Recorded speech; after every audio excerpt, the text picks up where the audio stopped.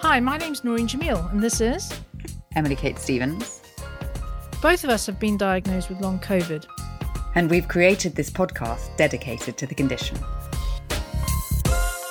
Welcome to the Long COVID Sessions. So, Noreen, how was your week? This week has been... Say good. Say it's been good. Say it's been great. What I do now is I try and ignore all my symptoms. So I could say, yes, it's been fantastic. Because, you know, when my heart's racing, I'm like, shut up, Noreen. You're fine. Just carry on. Yeah, because it's either that or give up, right? Yeah. And we had a conversation the other day, didn't we, where I was really down about it. And I think that your attitude is possibly healthier mentally because we've got to keep going. We've got to keep positive. Yeah, I mean, everybody has to. And I understand, like, you're almost twice as long into your long COVID session as I am. So I do understand the difference. But, you know, there's so much else going on. Like, both my kids have birthdays this week. I'm taking care of my elderly parents. I can't sit around anymore and just keep worrying about every tiny twinge that I have. Fair enough. Because, you know, we're trying everything we can to get healthy. We're seeking all the best medical help. We're trying to get the people that we speak to speak to all our listeners. We're getting some good advice and some practical advice. Really just trying to give something back. And I think you can't ask more of us than that, just given that we're not well either. I think you're doing a phenomenal job. Well, so are you. I mean, Emily, how was your week, love? Well, you saw me partway through it. It was really rubbish. And the days of feeling bad have been a lot. But I am now on my second day of getting out of bed without feeling like I drank 2 litres of vodka last night. Today I feel good. Yesterday I felt good. So I'm just going to take those 2 days as a small win. And fingers crossed tomorrow I'll be good too. Fingers crossed. I'm sure you will be. Just stop drinking vodka. Obviously, I have not been drinking vodka. This week, who we have on? Dr. Katie Munro, who is a headache specialist at the National Migraine Centre in London. Migraine. This week is going to really, annoy people who say migraine or migraine because we repeat the word both ways multiple times throughout the interview. It's an episode about migraine. And Dr. Munro she was just so lovely to talk to, wasn't she? I would love to be able to go and see a doctor who listened to me the way that she sounds like she listens to her patients. I mean, that's why she has such a good podcast as well for her own specialty. But there is so much crossover between what you were saying about migraines and what we are saying generally about long COVID. Yeah, in the mechanisms and in the symptom fluctuations. Yeah. I think one of the most interesting things that she said would be about children, which I did not even have the foggiest clue about. The way that migraines manifest in kids is not in their heads. And I think for the children with long COVID, or parents of kids with long COVID, this episode might open some doors for them. Can you explain to our listeners what exactly is a migraine and the difference between a migraine and a headache? The first thing to say is I talk about migraine rather than a migraine because migraine is a primary headache disorder. It's a genetic neurological condition, and the genes for migraine give you the vulnerability to have the symptoms of migraine, and the symptoms include headaches. So headache is a symptom, migraine is a diagnosis. And that's quite an important distinction. So when I'm talking to people about what's happening to them in their episodes of illness, I try and say to them, let's talk about migraine attacks rather than migraine, because migraine is the disorder that you're suffering from, in the same way that we would talk about asthma and asthma attacks. So if you just have a headache, yes, like a normal headache, you're going to say that awful phrase, just a normal headache. So now I'm going to bang my soapbox about that phrase. So yes. There is no such thing as just a normal headache. A headache is a symptom of something. You wouldn't say to me, if you had the normal rashes that everybody gets, because people know that rashes are not normal and not everybody gets headaches. Some people never get headaches. So just the normal headaches is the wrong sort of term. What you need to be saying is, why am I getting these headaches? What is the underlying reason? And usually that is that you also have migraine, a disorder, but it might be that you've got a headache because you've had a head injury, or you've had an infection, or you may have something more serious going on. So there's a number of different conditions that can cause headaches. And some people with migraine only get them very occasionally and get them quite mildly. So there's another myth, which is that migraine attacks have to be really, really severe. They have to put you in bed for 3 days. Otherwise, it doesn't count as a migraine headache. And I would say that's wrong. So this is why many people in the population have headaches they think are just the normal headaches, but actually what they're getting is migraine attacks, and they just haven't had that diagnosis. It's really, really common. 1 in 7 people get it. Can you explain to us how you would diagnose migraine? Mainly it's on the history. It's what people are telling me. So basically, if somebody comes to my clinic and says, I'm getting recurrent episodes of headache and I get sensitive to light, sound, movement, or smells or touch, and I sometimes get nausea or vomiting, and it stops me doing what I want to do, or it reduces my ability to do that, and I'm getting them, but in between I'm absolutely fine, that is very, very likely to be migraine. But not everybody with migraine gets headache. Some people get migraine attacks which are dizziness, and some children get migraine attacks which are mainly abdominal pain. So I think we need to be careful not to confuse a migraine attack with a headache, but headache is a common symptom that people do get with migraine attacks. So, have you seen a big uptick in migraine referrals to the National Migraine Centre since long COVID, or since COVID, but since long COVID became a phenomenon? Yes, we absolutely have. We have been inundated. People can self-refer to us. They don't need to go via their GP. They can just fill in the booking form on our website or pick up the phone and leave a message on our info line. And we have seen a massive increase in the number of people asking for appointments. And there's a number of reasons for that, I think. We know from some studies that people with migraine have found that the pandemic, for lots of different reasons, has increased the frequency of their migraine attacks. Of course, it's also decreased the availability of neurology appointments. Many neurologists were co-opted onto COVID wards at the beginning, and lots of outpatient appointments were cancelled. There's also been some new treatments coming through, which were approved on the NHS last year, and people have begun to know about those. And so they've come to ask the question, how do I get those? Would that be suitable for me? And I think generally people know more about us at the National Migraine Centre, because one of our missions is to raise awareness about migraine and educate people. And we do that via our own podcast, which is called Heads Up Podcasts. Which is brilliant. Oh, thank you. And to be clear, self-referral to the National Migraine Centre is via the NHS. It's No. So the National Migraine Centre was set up about 40 years ago as a charity. Okay. We're not linked to the NHS at all. We don't charge a fee at the moment, other than for the expensive treatments like Botox and the anti-CGRP drugs. We have to charge for those. And we ask for a donation from patients who come. The whole idea of the charity was to make good quality advice and treatment available to anybody who gets migraine attacks. And I think we really are trying to hold on to that, but it's been a very hard year for the charity, for most charities, because donations and fundraising have been really impacted by the pandemic. And the numbers are going up. Yes, we've got a lovely cohort of new doctors who are training up at the moment, because we really, really want to reduce our waiting list and get to see people quickly. We also, most of our doctors are GPs with a special interest, so they've had extra training and they can really get into very expert levels of training about migraine and other headache disorders. But of course, some of them are working also in the NHS as GPs. And GPs are inundated at the moment and really working very, very hard trying to cope. They've had a huge amount of increase in patient contacts and also a reduction in GP numbers.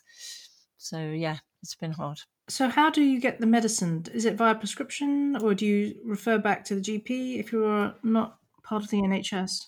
So what we firstly do is we spend a lot of time talking about lifestyle supplements, things that people can do themselves to try and manage their migraine better.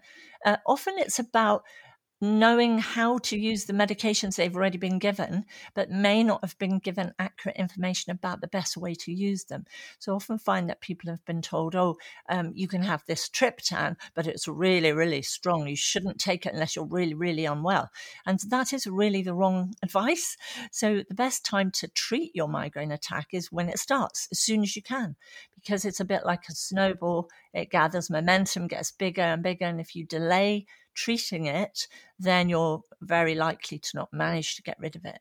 And there's so much education that can be really, really helpful. But if they need a further prescription, we can do private prescriptions, and then people would have to pay for those. Or we can ask their GP, and we send a really long and explanatory report to GPs. I hope GPs have time to read it. We try and put the bullet points at the top. And say to GPs, please could you prescribe X, Y, or Z? And normally GPs are very, very happy to do that, and they're helpful and supportive. So there are certain treatments which aren't available through GPs, and that would be things like Botox injections or the new anti-CGRP drugs. And those are available on the NHS, and we can do those in our clinic.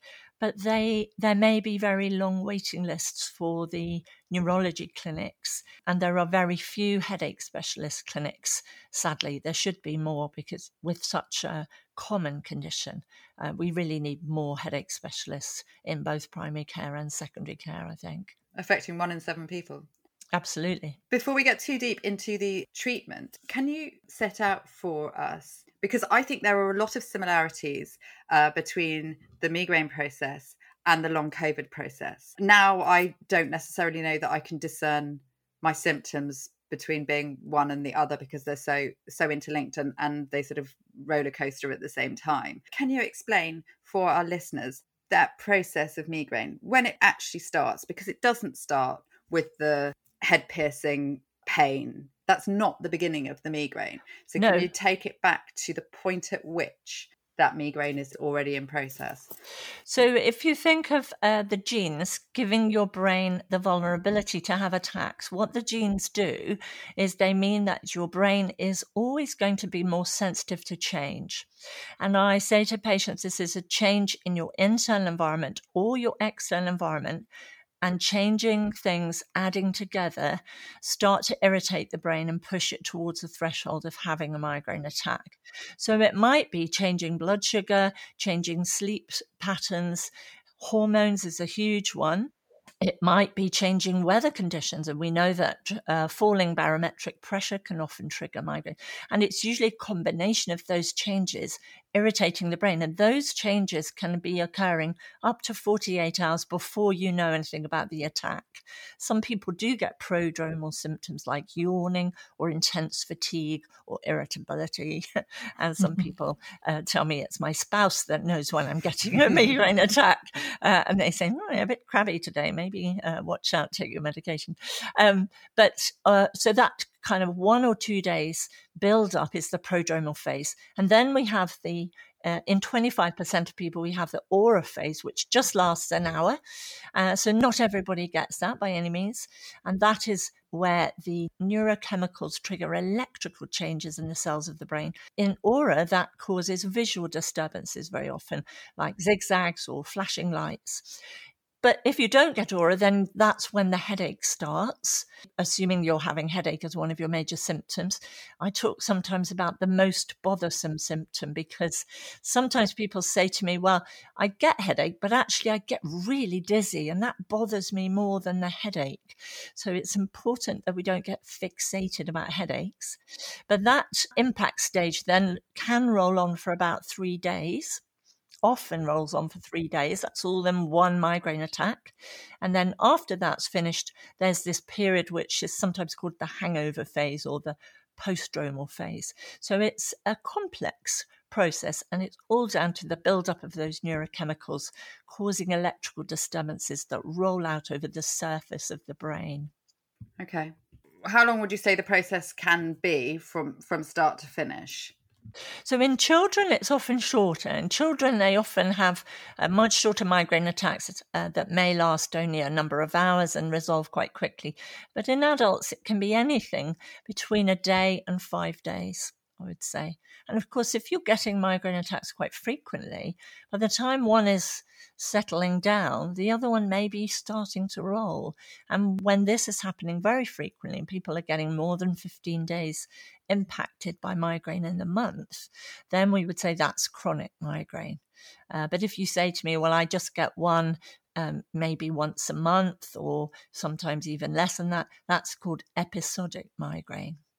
I will get maybe 2 smaller headaches and then a gap of maybe 2 days, and then I will get the huge migraine where I can't get out of bed and do anything, and then I get the massive hangover after it. Those smaller blips, are they migraines in themselves? Because I thought that they were kind of preludes to the bigger event. I think they probably are. And I think sometimes what happens with people is they feel the headache starting, they take some medication, and it suppresses the process enough to make the headache go away, but the migrainous process in the background is still going. And so they say to me, well, I took it went away, but it came back the next day. Or we see a pattern, if we're looking at diaries, where on the Monday they had the migraine attack starting, they got rid of it, Tuesday was fine, but then they got it back again on Wednesday. And I think it's just that their threshold is relatively low, and that impact of the symptoms can come and go a little bit, but it's all part of the same process, really. Okay. In between attacks, if you're having really true episodic migraine, people should be absolutely completely fine in between attacks. So if you're not, I say to people, I don't just want to know about the bad ones. I want to know about any level of symptoms that you're having. So if you're keeping a diary of your migraine, think about writing down every day the impact out of 10. So some days, yes, it might be an 8, 9 or 10, but some days it might be a 1 or a 2 where you're just a bit brain foggy, or you're a bit tired, or you've got a little bit of a headache, but you can push on through. I want to know about those as well, because that means you've got quite a low threshold for going into another migraine attack. But if you say to me, well, 25 days of the month, I have a crystal clear head, I have no symptoms at all, then you're very much into episodic migraine. And that there's a slightly a difference in how we manage those in terms of the preventative options. Have you noticed anything particular about the long COVID patients that are coming through your clinic? So knowing that I was going to speak to the two of you, I did a little search about what sort of studies have been out there. And I was really interested to read some case studies from Barcelona, where there's a really good headache specialist team. And they described some different presentations of people who've had COVID infection. So one of the patients they described had previous migraine, got COVID, and then fairly quickly changed from episodic to chronic migraine. So it really did affect her migraine attacks and make her have more trouble with them. And they had to end up treating her with Botox injections, and they did manage to reduce the impact quite considerably, but not back to previous levels. So that was one. The other two patients they described were people who'd never had headaches at all. One of them got a headache as part of the COVID infection, and it is a common symptom. It's about the 5th most common symptom when you get COVID. Sometimes it can be a prodromal symptom that shows that you're becoming positive for COVID, but sometimes it occurs during the active infection. And that's what happened to the second patient. And she then went on to develop a quite troublesome headache, having never had those before. And then the third one was a man who had COVID infection, didn't particularly have much headache until about 2 months later. And then he developed a daily persistent headache. So I think when we're talking about headaches and long COVID, we need to understand what the potential mechanisms can be, and those can be variable. So I think it can be a worsening of pre-existing headache condition, or they hypothesized that it may be that there is infection of the nerve cells with the COVID virus, and that activates the system, which is the trigeminovascular system, which is that system in the brain that we know is implicated in migraine.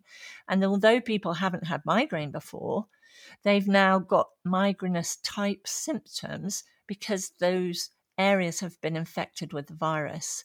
So it's a complicated thing, I think.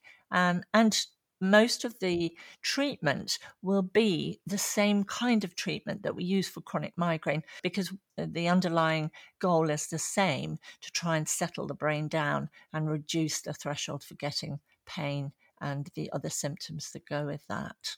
That's interesting. All of the triggers that you mentioned for migraine are basically the same triggers that we have been told to avoid for triggering long COVID relapses. But also several of the mechanisms behind migraine, the one that you've just mentioned and others in your book, are also in line with long COVID. What you were just saying, one of the triggers is the energy metabolism in cells. Sort of, is that mitochondrial? That's right, yes. So can you talk to us a little more about that in migraine, because it's also one of the theories behind long COVID? So there's some evidence that people with migraine have some sort of deficiency in the energy production within cells. And some of the supplements that we give patients who may find these helpful for migraine prevention are very much trying to replace things intracellularly that people have found to be deficient when they've been doing studies. So that would be magnesium, riboflavin or vitamin B2, and coenzyme Q10. And all of those have quite good evidence that they can be useful in some people with migraine. I always say that in some people, because not anything works for everybody. And I think, we're trying to find out more about long COVID and why it causes these things. And there is a big overlap between long COVID and patients with chronic fatigue syndrome and fibromyalgia. And also in our clinic, we are aware of a lot of patients who have migraine attacks who also have problems with histamine and mast cell activation syndrome. And I think it's a fascinating area. I'm hoping to do a podcast episode fairly soon with the mast cell activation, mast cell action people.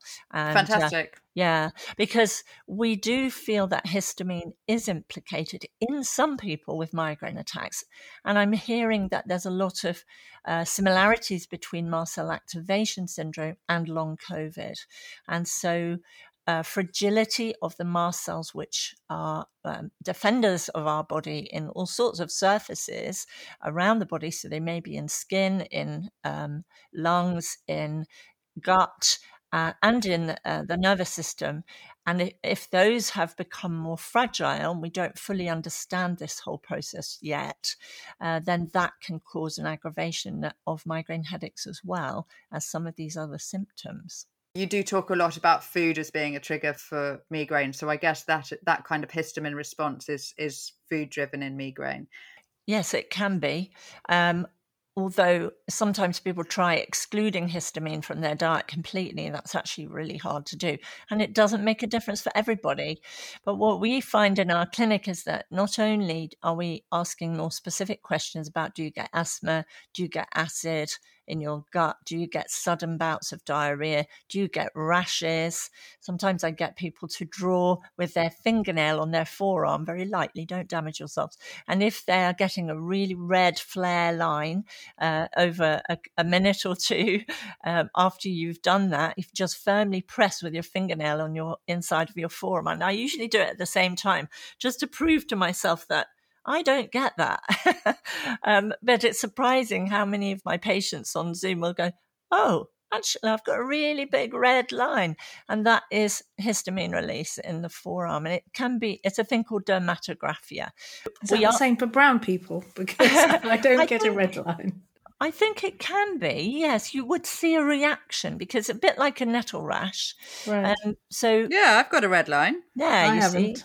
I've got a big red line. Yeah. I haven't. Well, we know you're terrible with your skin. Having done it at the same time, I have no. So you've probably got an element of histamine as part of your symptoms.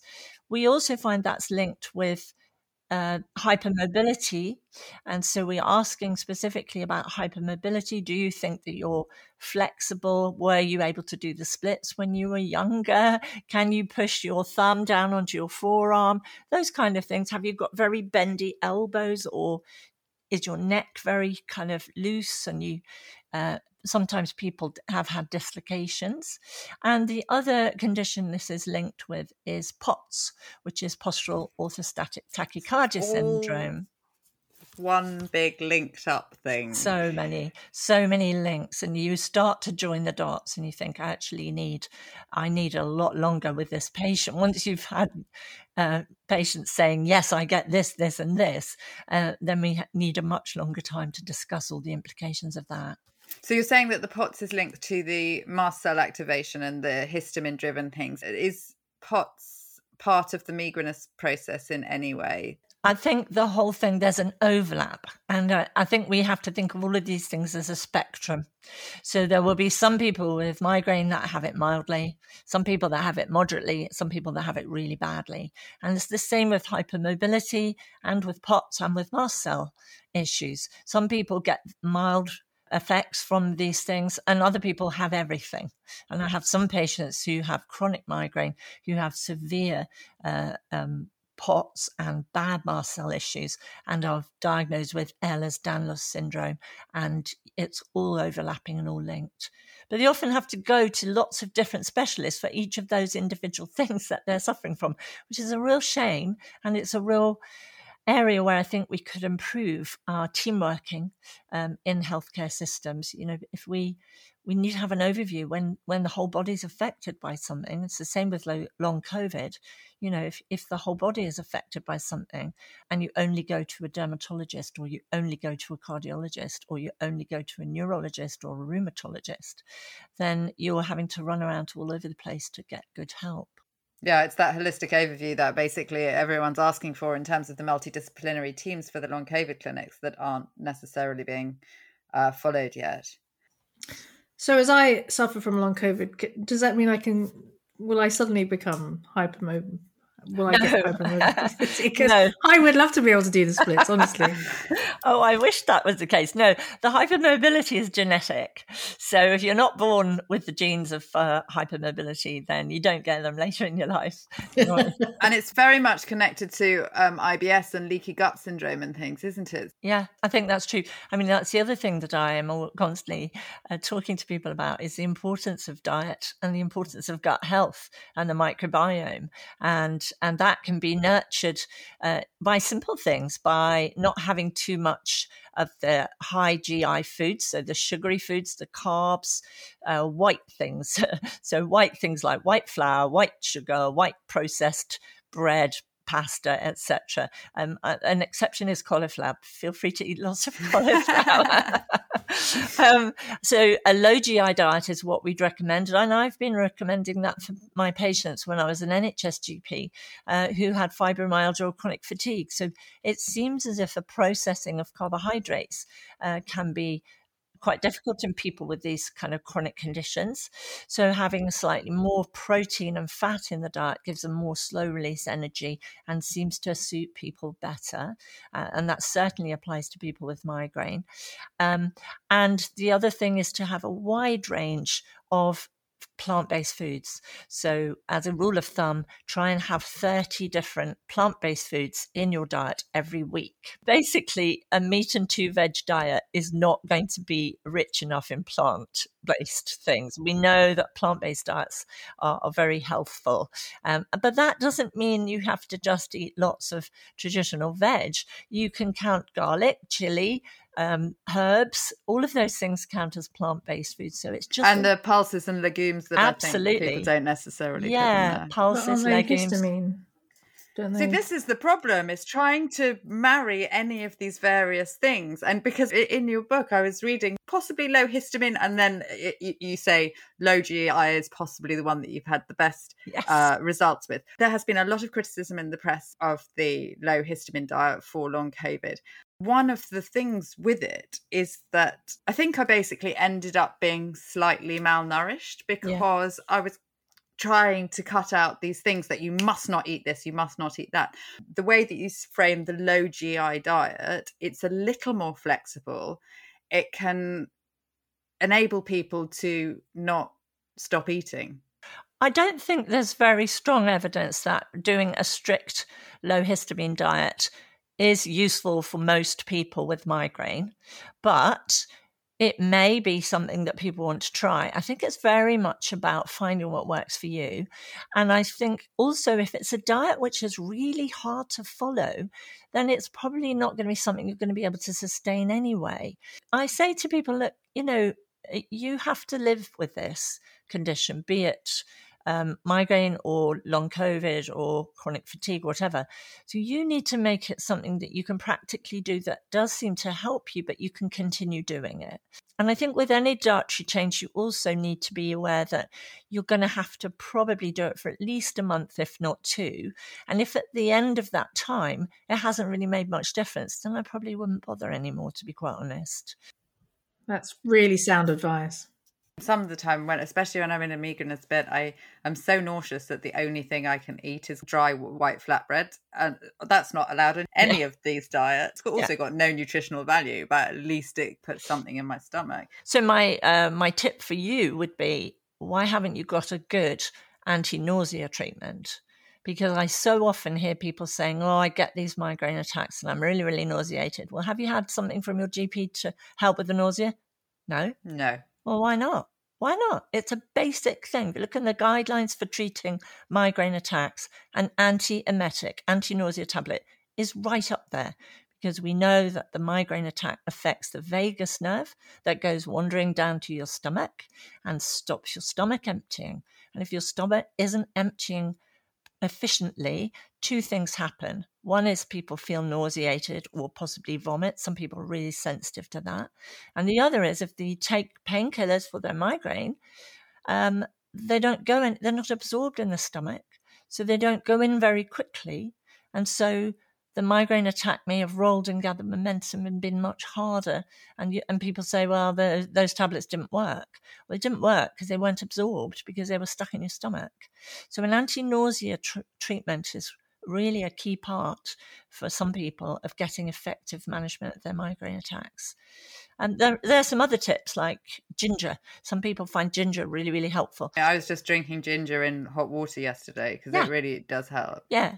Acupressure bands can be helpful for some people. I had a child who was getting travel sickness. Travel sickness is linked with migraine. So a lot of kids who get travel sickness. That is so interesting. I always had travel sickness as a child, and I've been prone to migraine as an adult. So I had no idea until today that they were linked. Strongly linked. And she had acupressure bands just for the journey to school, and it made a big difference to her travel sickness. So, yeah. Talk to us a little about the abdominal migraine that you mentioned in children. It's actually something that I saw someone posting about today, because we know that a lot of children with long COVID have GI symptoms rather than necessarily some of the other symptoms that adults are getting. So abdominal migraine is quite a common feature of migraine in children, and they may not get headache. And so if you have a child who is getting recurrent bouts of abdominal pain, and sometimes they look rather pale, it can be quite severe, the pain. They may want to go and lie down. They might become a little light sensitive or smell sensitive. So they're like, oh, I don't like the smell of the cooking or whatever. And if they're getting that, and especially if there's a family history of migraines, their mum or dad or grandparents have got migraine attacks, then I would have a high level of suspicion that they are getting migraine. And And many children with migraine don't have a diagnosis. About 50% of children never get a diagnosis until they grow into adulthood and start getting more typical headaches. It often changes in teenage, and they begin to get more. Teenagers is a peak time of getting migraine developing because of all the changes. If you think of the changes of teenagers going through, first of all, they're changing to secondary school. They're changing they may be growing, they may be having the changes of puberty, menstrual cycle starts, their need for sleep changes. So teenagers, we know, need longer periods of sleep for their brain development, but we don't as a society let them have a lie-in every day. We say, no, you've got to get up at 7:30 and rush off to school. So they then have erratic sleep because they catch up with sleep on the weekend. And we know that changes in sleep pattern is a big trigger for migraine. And then they may have stresses of exams, learning, schools, relationships with friends, romances, alcohol may come into the picture, lots of things for teenagers. So we see a peak instance of migraine around 14 and 15. Boys and girls get it the same amount before that age. After that, because of the menstrual cycle, girls tend to get it more frequently than boys. How is it treated in children? So it can be treated as if it is a headache migraine in just the same way. Simple anti-nausea treatments, simple painkillers often work quite well for children. Getting them to eat something in case they've had a long gap in between meals, because sometimes they've had their dinner at 5 o'clock in the evening and then they haven't eaten anything until quite late the following morning. So trying to correct those routine things to prevent them getting attacks can be really important. And putting in a bedtime snack or making the sleep routine a little bit more routine and regular can be helpful. And then the triptans that we use for migraine headaches work for abdominal migraine in children as well. And they're licensed for children as well? They're not licensed for children, but they're widely used globally. So a lot of headache specialists are using pretty much all of them. Sumatriptan's the most commonly used, but zolmitriptan is a good second option. I use that one quite a lot in young people. Yeah, works well. But there are 7 different triptans. And that's something that a lot of adults don't know. I have patients coming and saying, well, I tried one triptan, it didn't help. I'm like, well, there are 6 others you could try. One of them may suit you very well. So do they all behave differently? They're slightly different, and everybody's different in their pharmacogenetic processing of drugs. So it's a question of working through. And we find this with people with mast cell issues as well. Somebody may be suited very well by one type of antihistamine, and another person will say, well, it didn't work for me, or I felt sensitive to it. So try a different one, keep trying. Looking at the different options. That's interesting. We were put on H1 and H2 blockers. The availability of the H2 blockers has been really tricky lately because we used to use ranitidine and then that got withdrawn globally, and cimetidine. So now the only one that I'm managing patients to get is the famotidine. Yeah. But H1 blockers, there's quite a number of those that are available. And then there are other things like montelukast, which can be a histamine blocker that some people have been put on. I was put on that for my asthma. Yeah. Long time ago. Yeah, so it can be really helpful if histamine is part of the issue for your respiratory symptoms. Montelukast 10 milligrams at night can be quite useful. So interesting, these overlaps, though, the overlaps between the potential for long COVID and asthma or allergies and pre-existing conditions.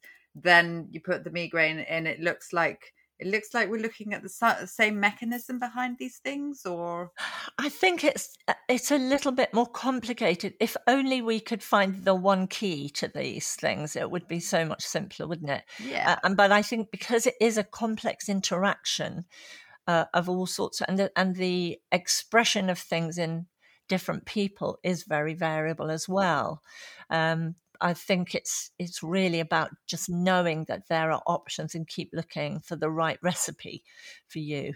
One question on that, because the diet recommendation of try it for a month. With your patients with migraine, how long do you give say you give them a certain triptan, how long would you allow that to work before potentially changing it or deciding that it is not working? So if I'm giving them an acute treatment recipe, then I would say to them, try this for at least 3 attacks. So that's for episodic migraine. So give it 3 goes and see how you get on with it. If I'm talking about preventative medications, then it's important to get to the maximum tolerated dose and keep on that maximum tolerated dose for at least 3 months.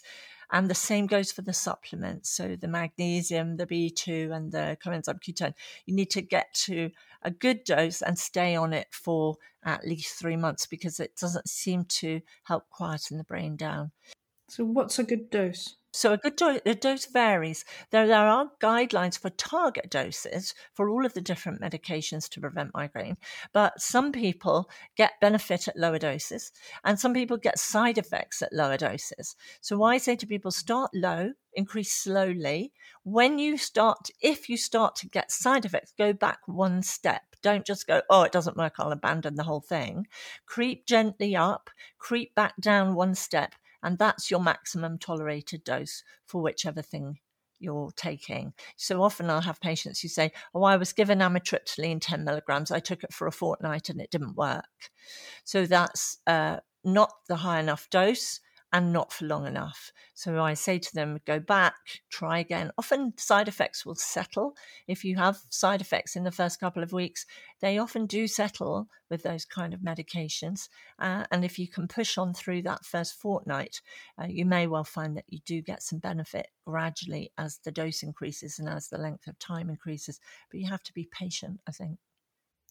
But the other thing is with the amitriptyline, with the, did you say it's nortriptyline? You can't just stop taking them.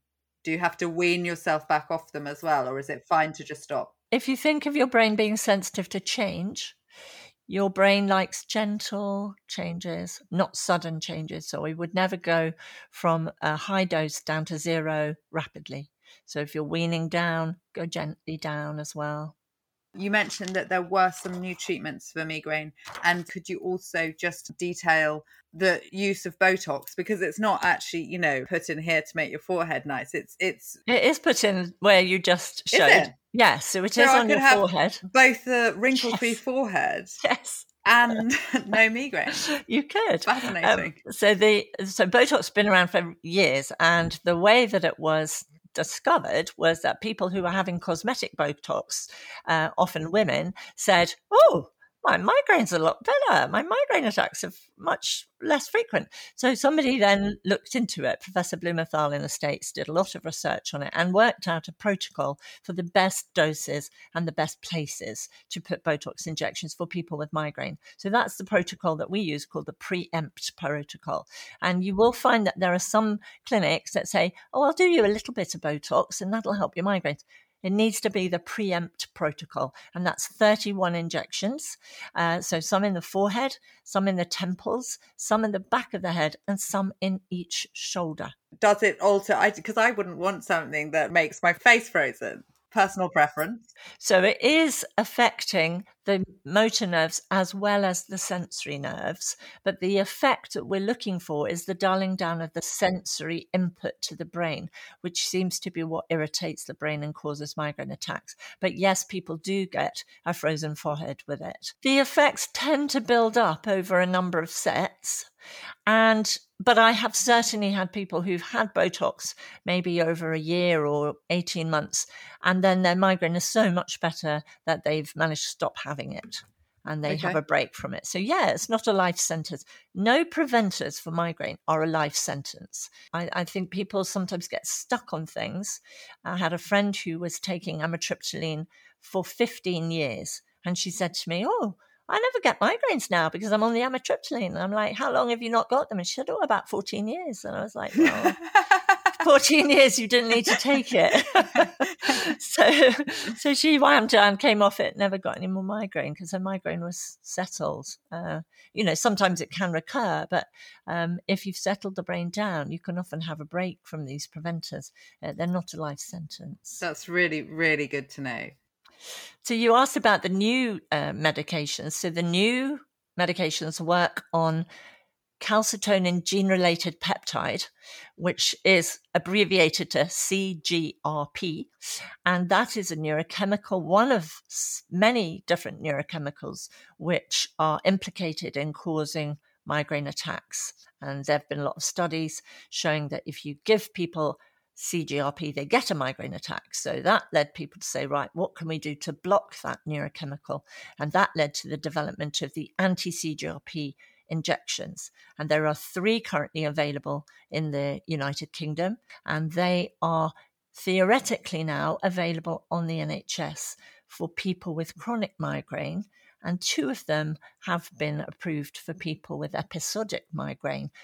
But there's a big but. The availability is very patchy. The other thing we haven't mentioned, and I will just mention here because these are very exciting developments for migraine, is neuromodulation devices. So neuromodulation devices are, there are various different ones. The one that we are quite commonly recommending or hearing that patients have had benefit from for their migraine attacks is called a Cefaly Dual, spelled CEFALY. And you stick it on your forehead and it gives an electrical impulse to distract the nerves that go over each eyebrow. And we know that they send in signals to the brain and can cause irritation. So you can use that one either for 20 minutes a day as a preventer, or you can use it for an hour if you have a migraine attack coming on. And some people find that really, really helpful. It's not a miracle cure. We don't use the word cure in migraine because you've got the genes. There's nothing we can do to suck those out of you. But to get something which is non-medication, which can be helpful, I think a lot of people like that. And I've got teenagers right through to people in their 70s who have found benefit from that neuromodulation device. Definitely something I'd try ahead of Botox. Tell us about hormone fluctuations and the role that they play in the migraine. Hormones are a big factor in migraine. So we see peak incidences of migraine in puberty.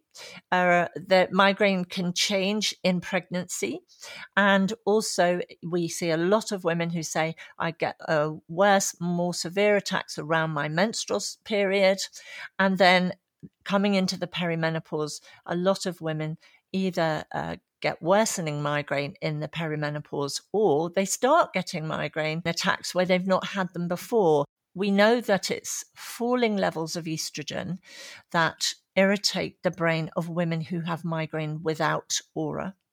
And it's high levels of estrogen that can contribute to people who have migraine with aura. So if you are somebody who has migraine without aura, it may well be at the end of the month, your estrogen level falls just before your period, and that's when you get your migraine attack. Now, it doesn't happen in everybody, but it can be one of the factors. So it's quite useful when you're keeping a headache diary to mark down when your period is and just see whether that's a factor for you. So that's what we call menstrually related migraine, if you're getting period-related migraine attacks, but also getting them at other times of month occasionally when other things are triggering them. And then people who get pregnant, who have migraine without aura, often find that their migraine goes away because they've got stable estrogen levels throughout the pregnancy. But unfortunately, what happens is when you have the baby, if you breastfeed, that often continues that beneficial protective effect. But when you stop breastfeeding or when your periods are starting to return, then your migraine may come back again. So that's a bit of a nuisance. And if people have migraine with aura and they get pregnant, sometimes the higher level of estrogen can make them have more aura. There are lots of things that you can do to prevent migraine during pregnancy. And then the perimenopause peak time. I've been hearing an awful lot about the perimenopause lately, and I think that's really, really good. I think there's been just a general awareness of the impact of all sorts of symptoms on women as they start to have hormonal changes, even before they stop having periods.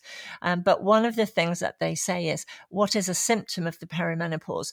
Migraine. Now, migraine is not a symptom. It's a genetic neurological disorder. So if you have the genes and you then go into the perimenopause, that may reveal that you have migraine. by having more frequent headaches. So I don't think migraine is a symptom of anything. It's a primary headache disorder, but revealing that you have migraine by having more frequent headaches is common in the perimenopause, because hormones, estrogen in particular, goes up and down like a flipping yo-yo in the perimenopause unpredictably, and so it can go crashing down and then come zooming up again, because your ovaries don't just gradually decline in a linear fashion. So the overarching advice for all of these hormonal fluctuations is find a way of smoothing out estrogen fluctuations. There are various different ways of doing that with additional hormones or Mirena coils or topical estrogen. And again, lots of different options that people can explore. HRT can be really, really helpful for smoothing out estrogen fluctuations in the perimenopause, but the most safest sort is transdermal estrogen via a patch, because that gives you a lovely smooth blood level. Whereas if you take tablet estrogen, you get a peak and a trough, and a peak and a trough. It's so fascinating that literally all of the treatments, apart from the Botox, are also being used in long COVID. I mean, I guess part of that is that a lot of the way that we're treating long COVID is we are treating the sort of underlying mechanisms or something that we know something about. So we're treating the migraine or treating the POTS. Yeah. But I do find it fascinating that we're using the same drugs. Yeah, I think so. I think if you think about it as all of these things as a disorder of our homeostatic mechanisms, of the mechanisms that keep our bodies in balance and keeping healthy, again, changes, anything that causes a lot of change and puts those mechanisms out of balance. Anything we can do to redress that and make things more even, smooth. And even things like meditation, Tai Chi, those kind of things, we know those do affect the brain. They do have definite impact on the functioning of the brain, and people have shown this with functional MRIs. So again, looking into those kind of things, or acupuncture, we don't quite know why, but there's a lot of evidence that acupuncture can be really helpful for preventing migraine in some people. I was adding that, in some people, not in everybody. And you need to explore all of the different ways that you may find benefit. And it also gives you some hope, I think, that I sometimes have people coming in and saying, I've tried everything, and invariably they haven't. There's always something else.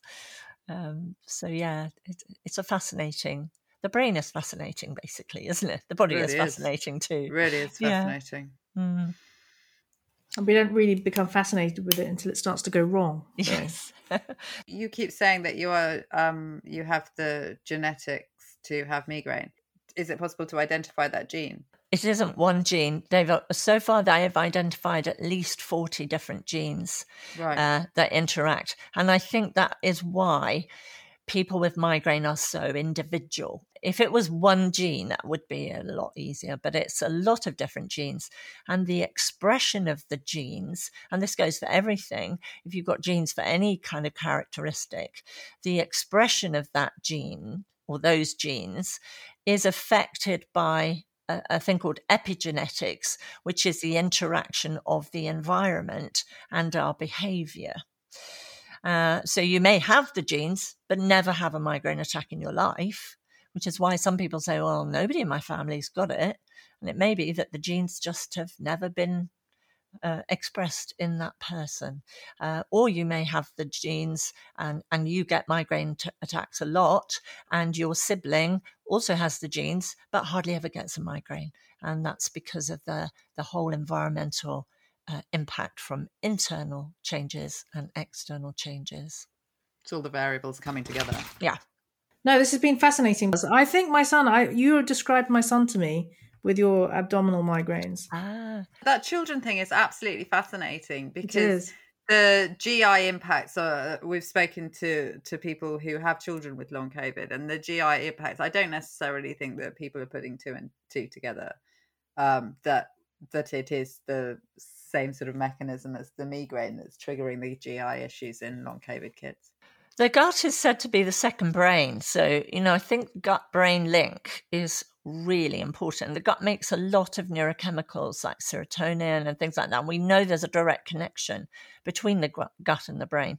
So again, a fascinating area for more research, and the importance of having a good gut microbiome for not just for your brain health, also for mood. So we know that people with depression, anxiety, if they can improve their diet, their mood tends to improve, and also the immune system.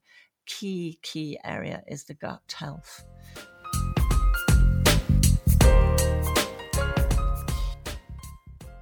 We asked Dr. Munro to give us some dosage advice on all the supplements that they recommend for migraine, because a lot of them are the same ones that we're all being recommended for long COVID. And Noreen, so many people we've spoken to, we've asked, how much of this shall we take? And no one's given us dosages. Yeah, no, exactly. So you go to the doctor and they say, try magnesium, it'll help you relax at night. Yeah, it turns out there's 3 different types of magnesium, and what dosage do you take? And they were like, well, no, just go and get some magnesium. Okay. But actually there are specifics to it. And Dr. Munro was kind enough to give us the specifics, and we will put that out as a supplement to this episode. A supplement. A supplement.